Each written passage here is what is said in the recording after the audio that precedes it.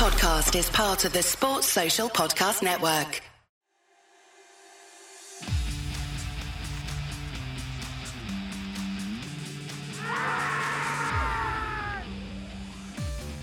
Hello and welcome to episode 2 of the Middlesex County Cricket League podcast for 2024. My name's Dan Huff from Twickenham. The nights are still far too long. It's still chilly outside, but there's plenty of cricket on and there's plenty of cricket to be talked about. So that's what I intend to do with Sal Ali from North London. How are you, Sal? Dan's getting brighter. Come and cheer up. The mornings are getting a bit lighter. Evenings getting lighter as well now. So we're on that sort of home stretch now, I think, where I always think when the Carabao Cup's over, which is obviously next week, then sort of spring is really here. So I think another week. Yeah, you're right. At Twickenham, the juniors have started indoor nets and they're 5 o'clock on Saturdays. And yeah, we left home and it was definitely light to go to the nets. And that's progress, isn't it? Right, you know? 100%. I'm not sure. Yeah, definitely. Quick question, Sal. Arsenal have won a couple of games. In fact, they've won a lot of games since we last spoken. You going to win the league? Yeah, when we last spoke, my concerns were we couldn't score any goals and who's going to come and do that job for us. So that's changed in the last 3-4 weeks. I've scored 21 in 5. I think it might be 4. It looks very good at the minute. Squad's getting back to full strength as well. Again, it's so close, right? It just showed yesterday Chelsea, who had a rotten season so far, went and played so well at Etihad. So every week it's going to be a tough game. I think March the 31st is when we go to Etihad. If we do a podcast the day after that, maybe I can probably give more insight on where I think we're going to finish. But yeah, it's good. Champions League on Wednesday, so everything's rosy at the minute. So I'm looking forward to next. You should be a manager, Sal. I was wanting just yes or no, really, but you gave me a proper. You can't say yes or no. Then listen, we can talk about your team, really. You can't say yes or no to that question. You can ask me about that as well, either, can you? So I've always been person as well. Yeah, my footballing interests have been painful of late. Shrewsbury Town have rocketed down the league and we've got a big 6... Do you have 6-pointers in February? I think you probably do, don't you? Is that a fair call? Or am I being a bit shooting the gun a bit? We've got Reading anyway on Saturday who are in the relegation mire just as we are. So yeah. Well, we're excited. 3K1 actually just gives us an insight because I want to have a quick chat about it. Obviously, you don't lose many games by more than 1 goal, I've spotted. And you don't obviously score many, which is obviously a bit of a problem. But however, the fact you're not getting beaten heavily, you're staying in games and you make it go to sort of final few minutes of the whole game itself. I think you've got something about you to make sure there's enough in the tank to stay up. So I'm confident, Dan, I'm going to say confidently right now, I can't answer about Arsenal, but I can answer about Shrewsbury. I'll say you're not going to go down. You're coming to Reading on Saturday and I'm depositing you in the changing room. Yeah, it's not bad. That one. Yeah. Yeah, so, well, we will see. Enough of such things. We also have a guest on and really pleased to be able to introduce someone who many of our listeners will know, James Fleming from, well, I would say from Hornsey Cricket Club, but also, if I've got this right, James, Head of Athletic Performance now at Middlesex County Cricket Club. Is that right? Yep, that is correct. Good. Well, great that you could join us. Start off 10. How long have you been Head of Athletic Performance? And can you help us out a bit? What does it mean? So I've been Head of Athletic Performance for probably 5 or 6 months now, probably just at the back end of the summer. But my journey with Middlesex probably started just over 10 years ago, just looking after the pathway and strength and conditioning for the boys and the academy and the second team, and then kind of just worked my way up through the system at Middlesex. And this role is also a dual role, so it looks after the Sunrisers, which is our female cricket side as well. So day-to-day stuff is predominantly with Middlesex first team and looking after that pathway, but also with the Sunrisers as well, which is quite exciting. And just to follow up on that, so is that, I mean, again, I'm fascinated by this, to be honest, but is that sort of data-driven stuff? Are you looking at that sort of performance, or is it more conditioning and working out sort of training strategies for folks, or both? It's a bit of both. So, like I said, day-to-day is probably more the conditioning side, making sure the lads are physically ready through the winter, and then trying to top them up during the summer in and around match demands, like depending on what they do on a week-to-week basis and whatever the schedule looks like, how can we try to make as many players available as possible for the coaches on a week-to-week basis? And over the last couple of years, it's a lot more data-driven, and that's probably the bit that I enjoy a lot as someone that had part of a maths degree growing up, did a joint honours degree in sports science and maths because I didn't have a clue what I wanted to do after university. So anything that's numbers driven is more my wheelhouse when it comes to words and things like this. It's not as much of a strong point. Yeah, so how, I mean, over the years, you've been obviously 5 years now at the club. How has the role changed from when you first started off? Is it more obviously linked to stats and data, or does that physical element still play a major part in what you do? Yeah, so we're using those numbers as kind of as an extra tool. There's still that feel and the soft skills, and working with the cricket coaches who is kind of, they're the ones that pick the team, and we try to give them as much information as possible to try to pick the team that's going to be successful on a week-to-week basis, and trying to preempt when people might be more at risk of injury and just giving them that information. But obviously, if a lad gets 5 for the week before, we're not going to turn around and go, he's in the red zone, we need to rest him the next week, because I think I'll be getting a sit down from the head coach telling me where to go to a degree. But yeah, like, it's just using that information as best as possible to make informed decisions. And it's evolved quite a lot as this data has come in and information's come down from international teams. ECB have used GPS and information like that for a number of years, and it's becoming more widespread, more available in county cricket. And we're very lucky that counties, we share a lot of information. So we present at the end of the year about different things and different trends that we've seen within our own environments, and we share that amongst other counties in the strength and conditioning community. That's quite interesting.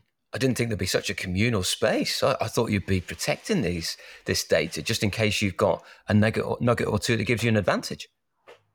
No. We're actually really lucky in that sort of respect. And like, when we get audited through the ECB, the Science and Medicine Department, they kind of combine all of the county's information to give an overall injury report at the end of the year, which is quite interesting just to see what trends are going on within the game, what's changed over a number of years, and yeah, all that sort of information.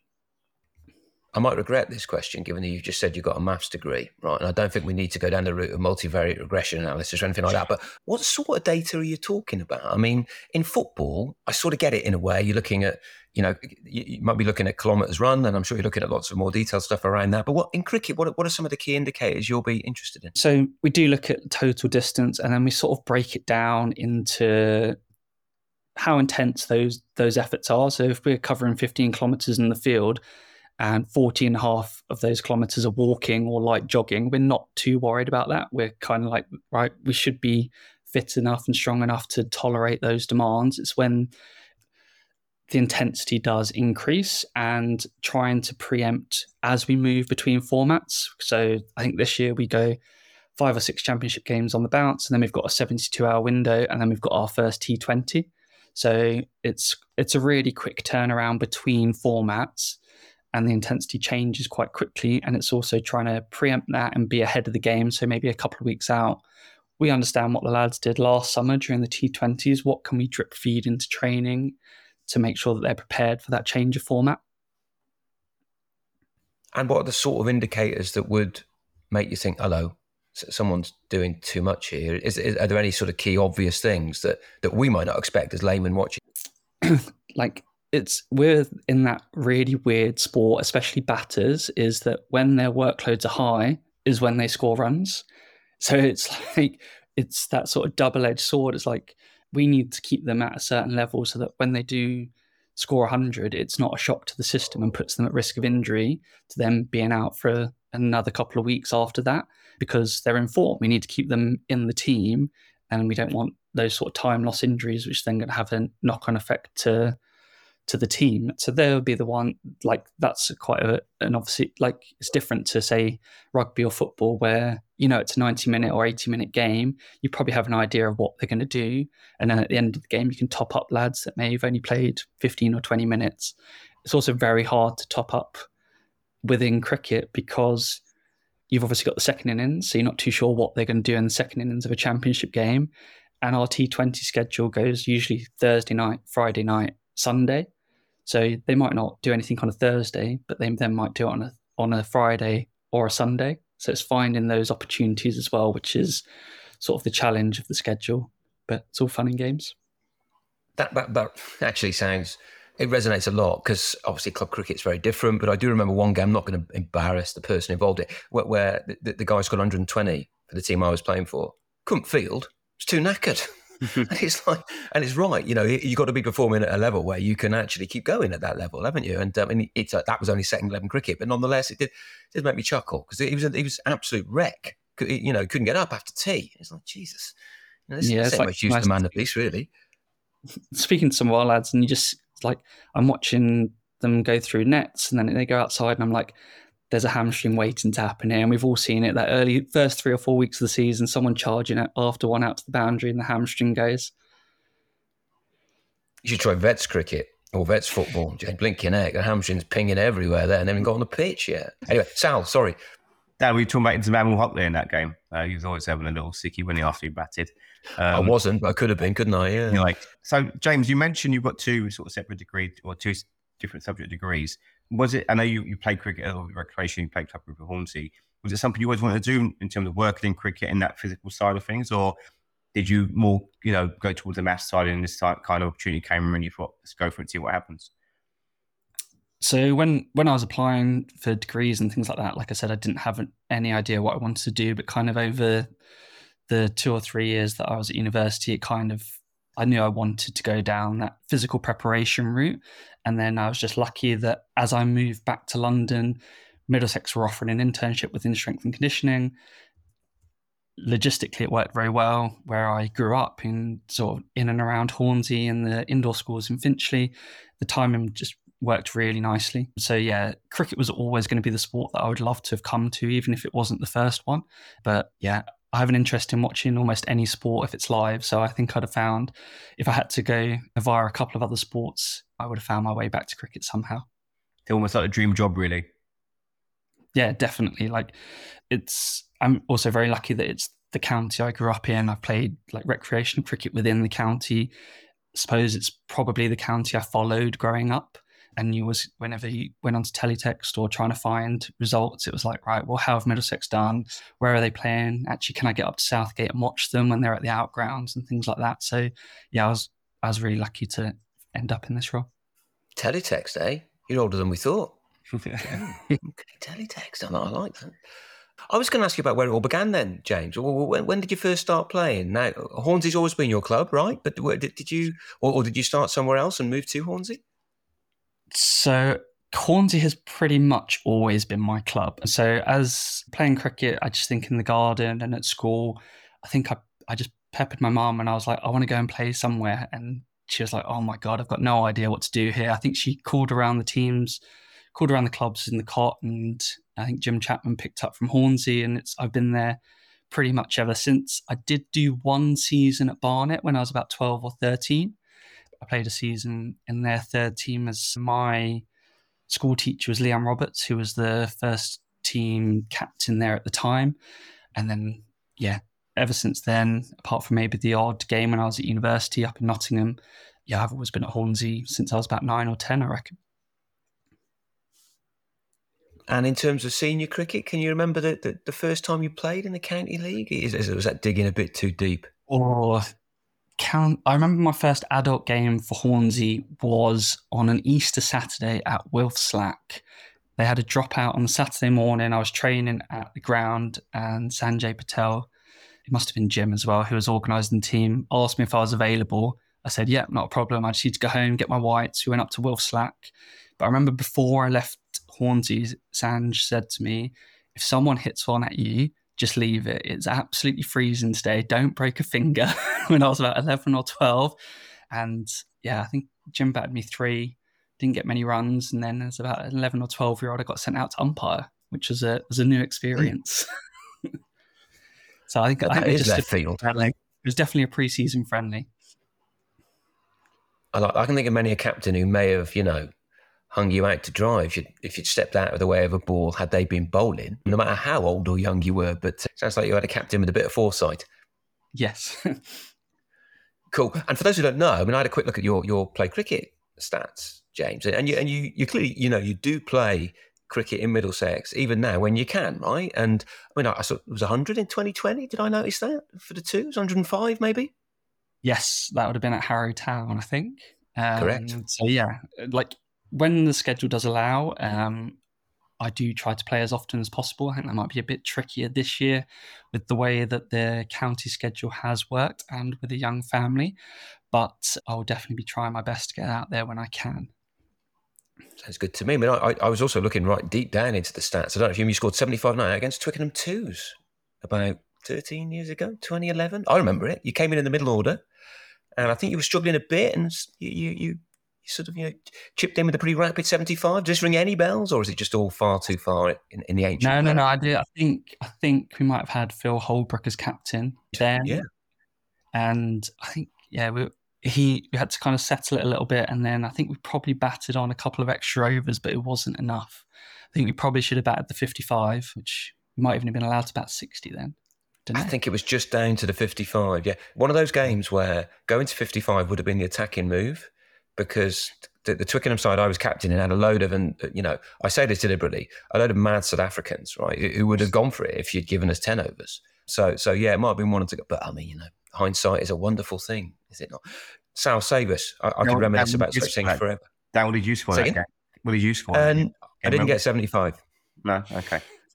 I got 74 fewer than that from what I remember, but there we go. Should we move on?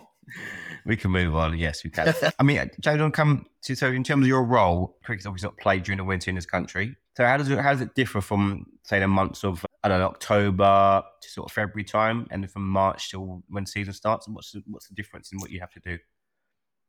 Yeah, so the winter time's quite an exciting time for me and for what we do, because we have a lot of structure, and it's like this is our time to physically prepare the players for what they have coming up across during the season. And over the last couple of years, that's obviously changed a little bit, because we're starting to prepare lads to go off to franchise tournaments at almost the drop of the hat. So sort of like Steve Eskenazi, Max Holden, they've been away this winter. So we're trying to have that long-term view of how can we get them ready for the 1st of April when the county championship starts, but also if an opportunity does come up at Perth Scorchers or in the IL20 League, how can we make sure that they're ready to go if their agent picks up the phone and says you're getting on a plane in 48 hours to go and play in a competition. So almost pre-Christmas, October's a very quiet month for the lads. That's usually holidays, weddings and stag do's. And then early November, they get the dreaded fitness testing day with myself and the rest of the team. And then we put a plan in place through till Christmas. Post-Christmas, usually some of the cricket starts up again. We start to get the lads bowling and building up their workload alongside the physical stuff. And we just gradually increase it. We've had a week off just gone, and we're back in tomorrow. And then from the first Monday in March, we put a marquee up at Merchant Taylor School. So we're sort of on grass nets for the whole of March, which is a really good way for the lads to prepare, especially for the bowlers. The ground's still quite heavy, but we get that sort of time on their feet from bowling 2 or 3 spells in the day. And we can top up their physical work either in the gym or conditioning wise to kind of get them closer to what we think the first game is going to look like. And then we probably give them a couple of days off or a week off before we go into the championship, just so we're not carrying too much fatigue into the season, because I think we've got 4 games on the bounce, maybe 5 before our bye week. So we'll play Friday, Saturday, Sunday, Monday, and then we've got 2 or 3 days off before we go again, and one of those could be a travel day up to Northampton or Cardiff or things like that. So once we're into the summer, it's kind of picking windows and opportunities as best we can, but the winter's quite a good time for us because it's very structured and there's a lot of focus on the physical stuff. James, down before you jump in. So I know you spoke about your guys playing professionally abroad, like Eskenazi and Holden. I know there's a group away in Australia. I mean, I think I've seen Robbie White, Cracknell, Ethan and Luke, I think, will play in South Australia at the moment, aren't they? In the grade comp there. So they're not playing pro, they're playing grade cricket. How do you keep an eye on those guys? I mean, you check in Instagram feeds every day to see what they're up to, or do they check in with you weekly to let you know what they've been doing, et cetera, in terms of getting ready for the season? Yeah, so we'll send something out on a weekly basis that we would like them to do. However, we understand that that's going to change. Like they might have a midweek T20, or it might be back-to-back bowling weeks because the way the 2-dayers fall. So yeah, we'll just check in with we've got 5 lads in Adelaide currently, and so Sam Robson's in Sydney. So it's just a weekly check-in with them, and it's almost when they're here, we're trying to educate them as best as possible so that when they do go away, they can make good decisions away from us, but we're still there if they need us. Okay, great. Isn't there a tension there somewhere, though, James? Because like you want these players to be, when push comes to shove, performing at the very best for Middlesex, right? And there is they are sort of free agents, I guess, to a degree in the winter, and they can jet off to any part of the world quite quickly. So, I guess your real focus is not always the same as their real focus. Now, I get that you want them to be fit all the time. I mean, that's a constant. But I can imagine there must be situations where you're thinking, don't do that, or that's not ideal now. But I guess you've got to roll with it, I suppose. Yeah. You just, like, the way cricket has evolved over the last 5 to 10 years, that's the way it is. And that's where sort of our academy role and how that sits in the system, we have to get the foundations in place as best as possible so that when they do come onto the staff, they're challenging the senior pros from a physical point of view as well as a cricket point of view. But also, if these opportunities do come along, we're not going to have a car crash, and that we know what sort of condition they're going to come back in. So yeah, we're lucky that we have a really good academy that has been successful at producing players over a number of years, but also they're physically capable to deal with these demands. And it's going to be good for the team, them going away and playing in different conditions and playing more cricket in the winter. Yeah, it makes sense. I always chuckle when I hear people talk about playing in different conditions in Britain. I mean, you should be sending them off to Scandinavia so they get used to going to Scarborough, say, in May or whatever. West Indies ain't any good to anybody, not when you're going to Scarborough in May. But I totally hear what you're saying. That makes a lot of sense. Cool. Now, one thing we always do on our winter podcast is ask our guests 10 questions, pretty random questions. Ones that Sal and I have generally thought up. The first answer you think of is nearly always the best answer. It may get you into lots of trouble, but that's all the fun of the fair. But yeah, we've got 10 questions, James, so we're going to roll with them, okay? Goes without saying, you don't have to answer any of them. You're not contractually obliged, but I suspect you will be able to give us an answer to all of them. So shall I kick off, Sal? What do you think? Yeah, go for it, Dan, yeah.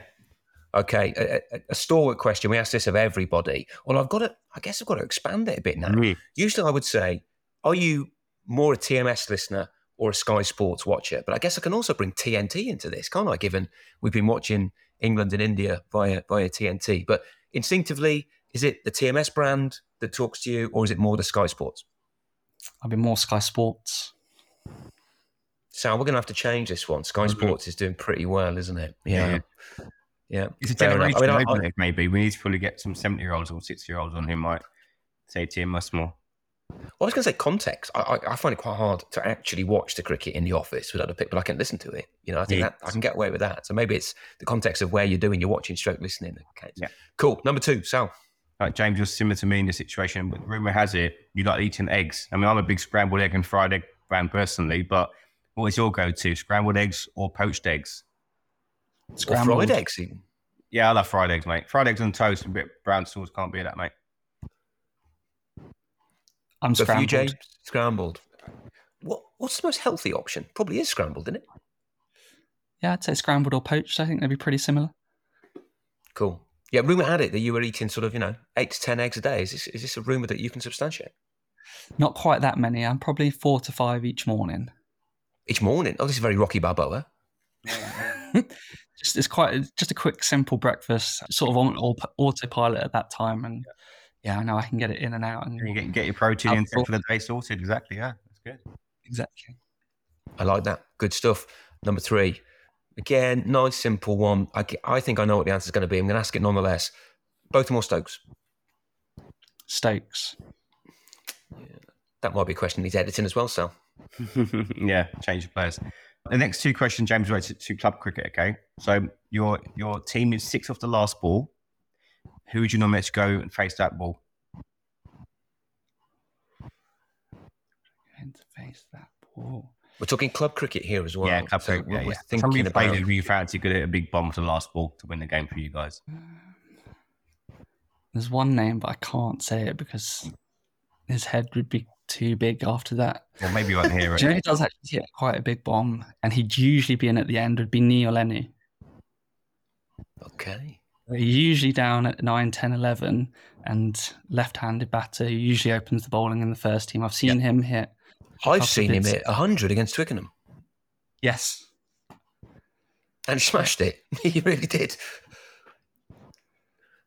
But I think as well, a lot of that is about having the cojones to do it, right? Of course. It's not just about who can whack it a long way. It's about being able to think, right, okay, where's the field? Where am I going type stuff.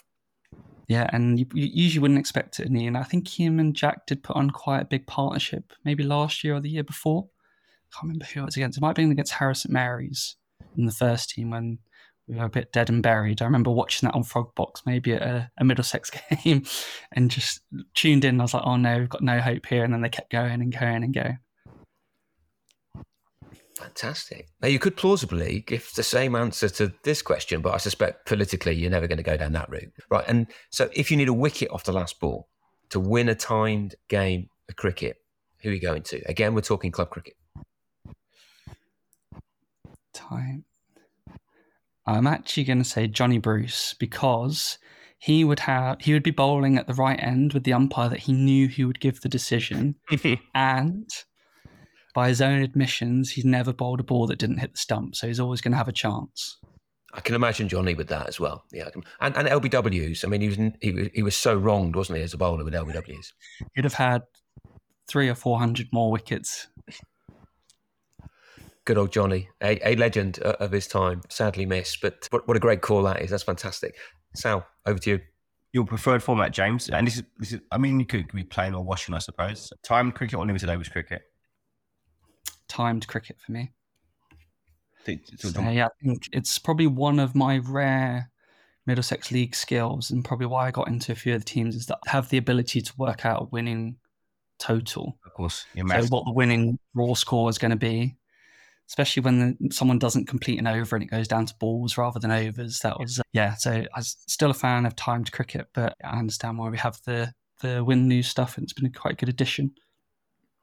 I mean, Sal and I hear a lot about this, and we can't always talk about it on the pod, but the amount of times people think they've got a winning draw and they haven't because they've got the maths wrong. I mean, seriously, it doesn't happen dozens of times. Well, we hear about it a number of times, but it probably happens more than we hear about it. Because umpires what the target is. I'm not my job to tell you that.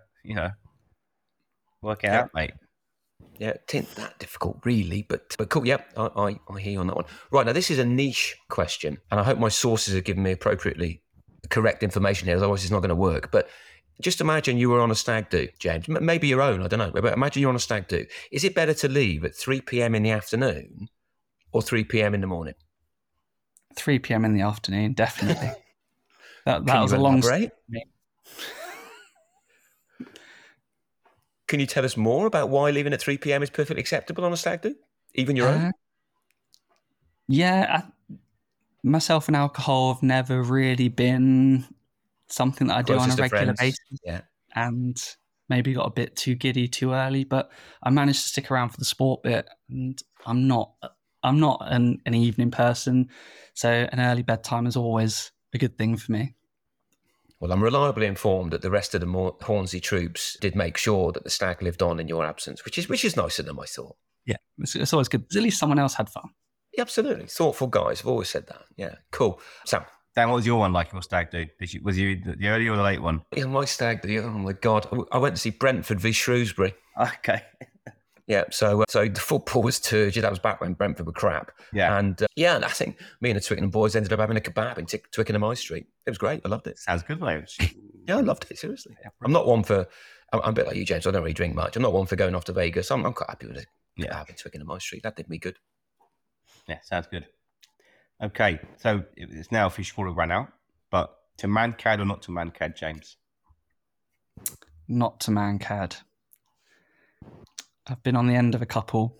Have you? So, yeah, Old Actonians. I remember one at Old Actonians. I was quite young then, and we had a bit of an instance maybe at Barnes last year. I think they were trying to a little bit, but luckily I think their captain stepped in. I was like, no, we're not doing that. We've got a few at Twickenham who do it every day of the week. And I'm not a Mancadder as well, but we definitely have got a few who think this is like the best way of getting people out now. It drives me up the wall, to be honest. But I mean, each to their own, I suppose. And that's your position now, Sal, as an umpire, isn't it? It's officially a run out, as you say. It's not a Mancad. That doesn't exist. Yeah, the terminology now run out. Makes sense. Right. Question number 9. We're getting to the real serious issues here. You obviously get to see a lot of cricket at first-class grounds, right? And I'm sure you've either indulged or seen lots of people eating teas at first-class ground. Who does the best tea? Leave Lords out of this. Who does the best tea? Worcester do a very, very good tea. And Middlesex League-wise, I'm actually very biased. I think Hornsey do a very, very good luncheon tea. But Sarah does a very excellent spread on for both of those. And with the lads back in the Premier League, I might have to try and get down to Nets just to sneak a lunch in, try and get a game in the first team. Well, you've always ruined the 10th question there, almost, but not quite so. Yeah. Before we move into last question, I think cricket players must find it really hard. It's the only sport we actually have a meal break, I suppose, in between what's taking place. And especially being a professional player. I mean, are you watching your players at tea time or lunchtime see them overindulging? It must be so hard, especially from what we hear about the Lord's teas and lunches being unbelievably good. I mean, they must show some great restraint and control at times, these guys. I couldn't do it. Yeah, they do. To be fair to them, they're pretty good on the whole, but every now and then there does have to be a little tap on the shoulder when maybe the second dessert turns up at Lord's and it's they've had the creme brulee and then they're onto the ice cream. That's why me and you weren't first-class cricketers, Sal. It's the only reason. Yeah, and I do agree. Hornsey do a nice tea. I had one in last year. Okay, so again, this is in Middlesex in terms of club cricket, which is your favourite ground or best ground you played at, and you can't say Hornsey, obviously. I enjoy playing at Enfield. Yeah, nice track. Oh, nice yeah. track. I'm batting at Enfield for sure. Yeah. Like batting at a good group of lads, and we usually have a pretty good game, usually quite tight game against those. So, yeah, like I said before, that's one of those where you probably do have to bet on past 50 overs if you do get the chance because you're never too sure you've got enough. That's true. Yeah. And best tea away from Hornsey? Best tea away from Hornsey. Teddington was very good. So Teddington. Long way to drive for a good tea, but it was a good tea. Hey, we have that every week, that long way to drive thing. No sympathy from us. But yeah. Definitely here. And of course, you're spoiled on the cock, given you've got 150 teams within about half a mile, you know. Yeah, and there's not the first team won't have to do too many long away trips at a certain stage of the season, with 3 of them being in the Premier League next year, which is a bonus. Yeah, absolutely. I'll just go back to the Worcester. You got me thinking that with Worcester. So what was it about the Worcester tea that looked so good? Can I, in all seriousness, what was it that caught your eye? Is it the courses thing? Or is it more that it's just like whoever the chef is, they know their onions? The chef did a good job. I think it was just more options. Tea's quite a hard one to do, I think, especially like in county cricket, because it's not long enough to actually sit down for a meal, but there was enough of options for the lads where if they were batting, they could have slightly bigger meal, but if they were bowling, they could kind of just get in and out and back down. So yeah, they knew what they were doing. They're experienced. They've been around the circuit and done a good job. Know what's what.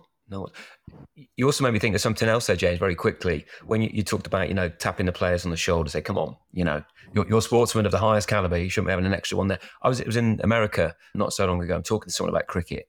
And they came at me with something I never really thought of before. They were just saying, well, I just struggle with it because, you all wear jumpers. And they said, name me another sport where people go out wearing jumpers. And I'm like, I sort of see your angle, actually, but... Trying to explain cricket to Americans is one of the hardest things in the world to do.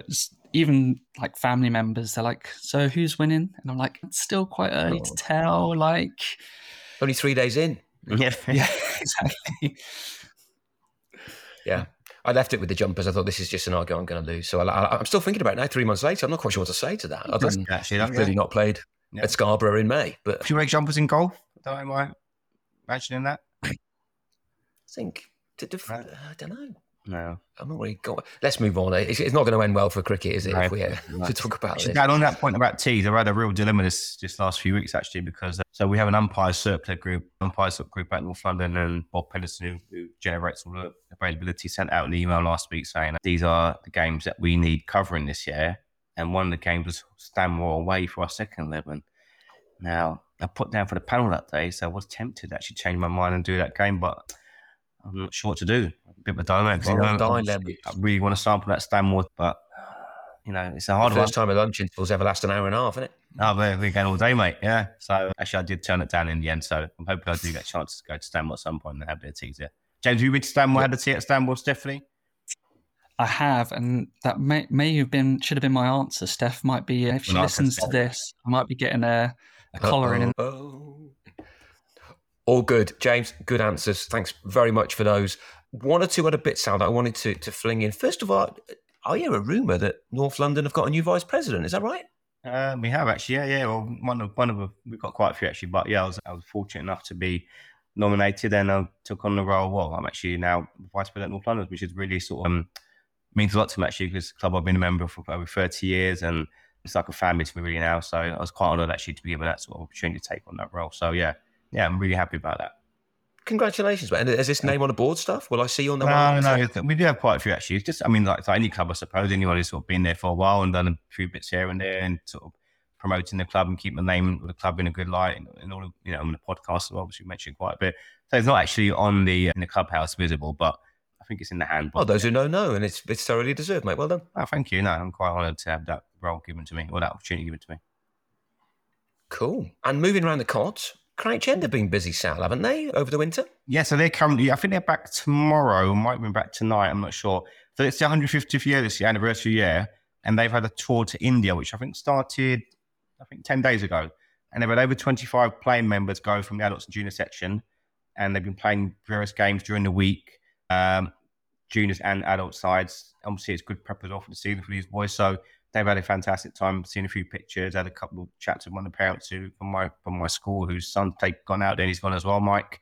It's a half term, right? So that fits with the juniors. Perfect, mate. Yeah, exactly. I mean, they've timed it really well, and I think Pratik's been quite instrumental in organising everything.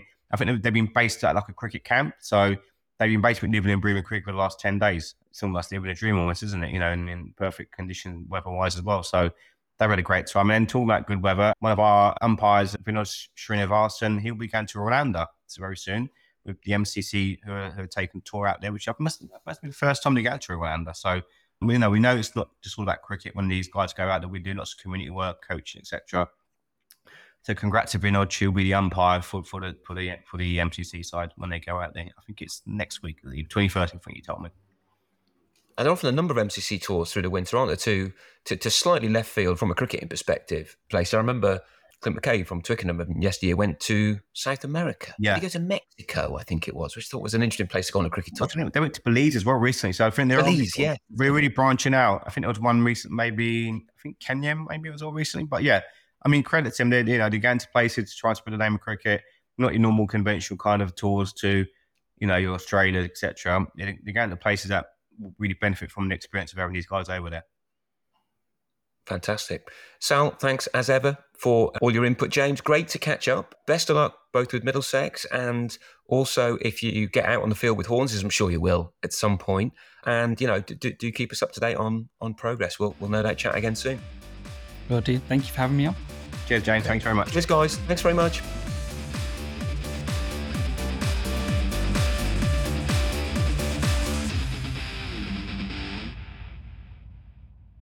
Sports Social Podcast Network.